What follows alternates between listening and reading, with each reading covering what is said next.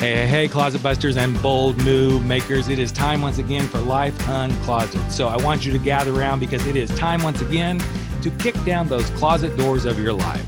We're here to escape our BS, explore our fears, and elevate our self-expression. I'm your host, Rick Clemens. I'm the Bold Move expert and that coming out guy who's going to take you to the party, the pulpit, the wake, and back to the party of living your life uncloseted. So come on along with me and grab hold of yourself and get ready to step out, step up, and step into facing your fears, making your bold moves, and living life without apologies. Now let's get to the show.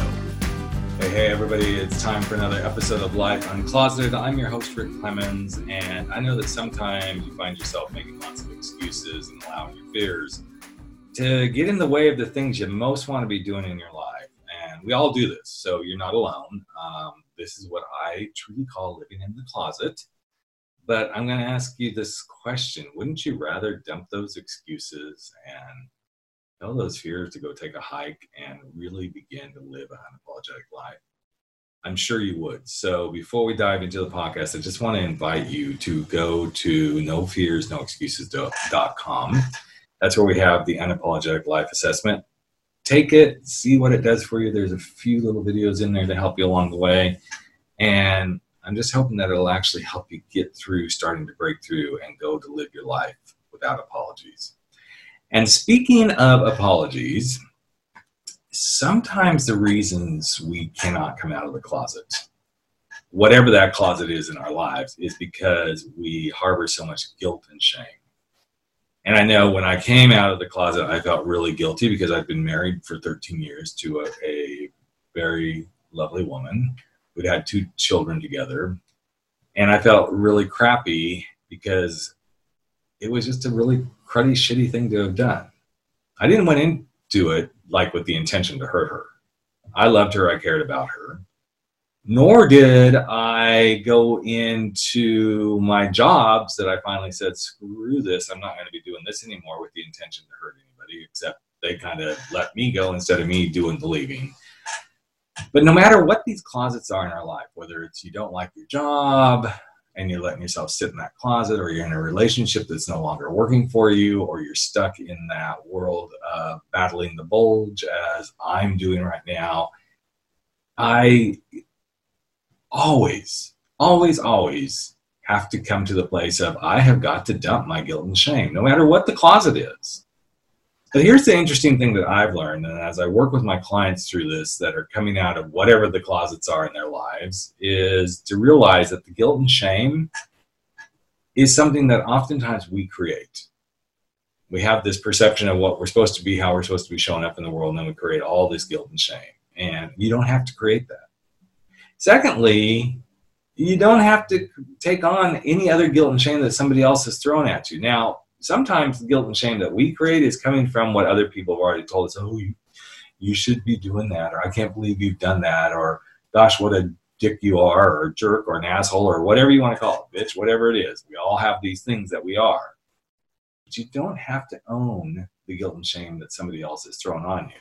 Now, I'm not saying not take any responsibility, because you do have some responsibility. In fact, I knew I had a responsibility for what I had done when I came out of the closet.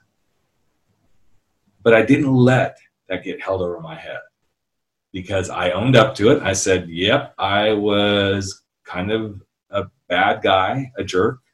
But at the time that this was all going down, I did what I had to do.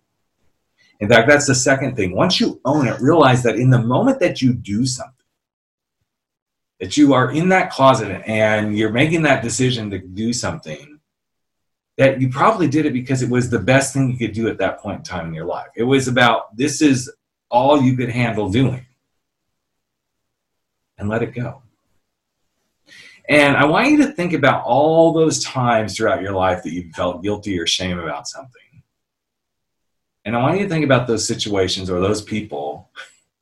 And I want you to think how many of those situations or those people are actually playing an active role in your life right now. The probability is it is pretty low. Because you see, guilt and shame kind of show up in the crisis, in the moment, and all this stuff. And the only time they get carried forward is either when we continue to create and maintain it, So we water the guilt and shame pots and we watch them flower and grow and all that sort of stuff. Or when we allow others to continue to hold the guilt and shame over our head when they really don't have permission to do that. Yes, initially they do, I guess. Yes, they do. I mean, they get to throw the guilt and shame lobs at us. But at some point, it's time for them to move on. And people who can't let go of stuff that's been done to them, that's about them. That is not about you. Especially once you've owned up to what you've done and that you've realized that, you know what, I did the best with what I could in the moment that I did it, and you work through it. So the question that most of my clients get to is, okay, Rick, I'm hearing this piece, especially, you know, when I've worked with men and women coming out of the closet who are, you know, leaving marriages to say I'm gay, lesbian, bi, sexual, transgender, whatever it might be. Or even when I'm working with people who are like, I am leaving this job. I can't do it anymore. It's a great job, but I absolutely can't do this. I need to go do something with purpose. Or if somebody's actually just leaving a relationship because the relationship just isn't working. How do you let go of the guilt and shame? Number one, acknowledge that you're feeling guilt and shame. Own it, acknowledge it, just take it in. Because you got to own it before you can let it go. Avoiding it or wallowing in it and relishing in it, those aren't going to do you much good. Just acknowledge it. Number two, realize, as I've already said, that you did the best with what you had in the moment that it happened. Every one of us is doing the best with what we have in the moments we've been given. Number three, forgive yourself. Don't wait for somebody else to forgive you. Hopefully they will, but you got to forgive yourself and give yourself permission to move on. So forgiving yourself and giving yourself permission to move on.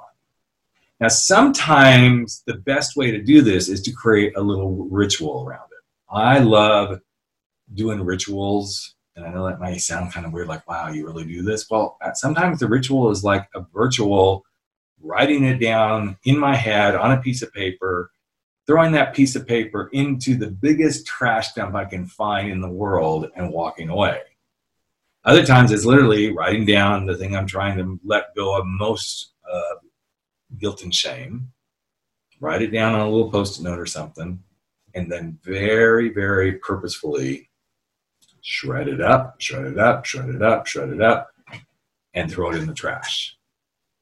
And the final thing that I find is really helpful for letting go of guilt and shame is deciding, wow, now that I've let go of that, how do I want to use that energy? And I always encourage turning that energy into something more positive. So as you navigate through whatever the closets are in your life, so first of all, I want to invite you to think about something that you feel like you're totally shut in a closet about. It doesn't have to be a big thing, but it could be, I can't get on the right, healthy eating track, or I'm not getting enough sleep, or I constantly am, nitpicking at my partner, or I find myself constantly being on the defensive with my kids, or maybe you are coming out of the closet, or maybe you need to quit spending, whatever it is. Define your closet, acknowledge the guilt and shame that you have about it. Do realize that you're doing the best with what you have in this moment, and start to decide what you could do better. Forgive yourself for the guilt and shame. Find a way to let it go, and then take the energy that you've been using, all that guilt and shame energy, and decide how you'd rather use that energy. Because dumping the guilt and shame is how you begin to live an unapologetic life, regardless of what it is that you're doing.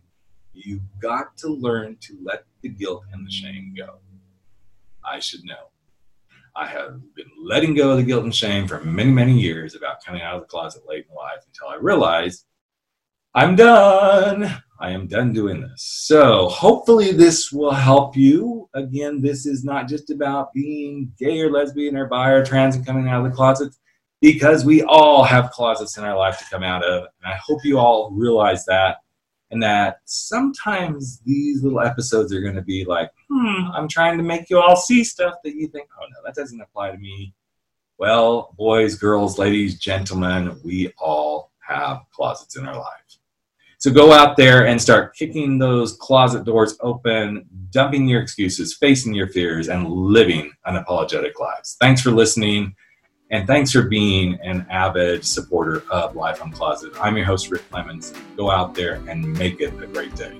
Hey, Life Uncloseted family. Another episode of Life Uncloseted has come to an end, and it is time for all of us to sashay away and go face our fears, make those bold moves, and stand up to living our life without apology. But before you do, I've got a favor to ask of you.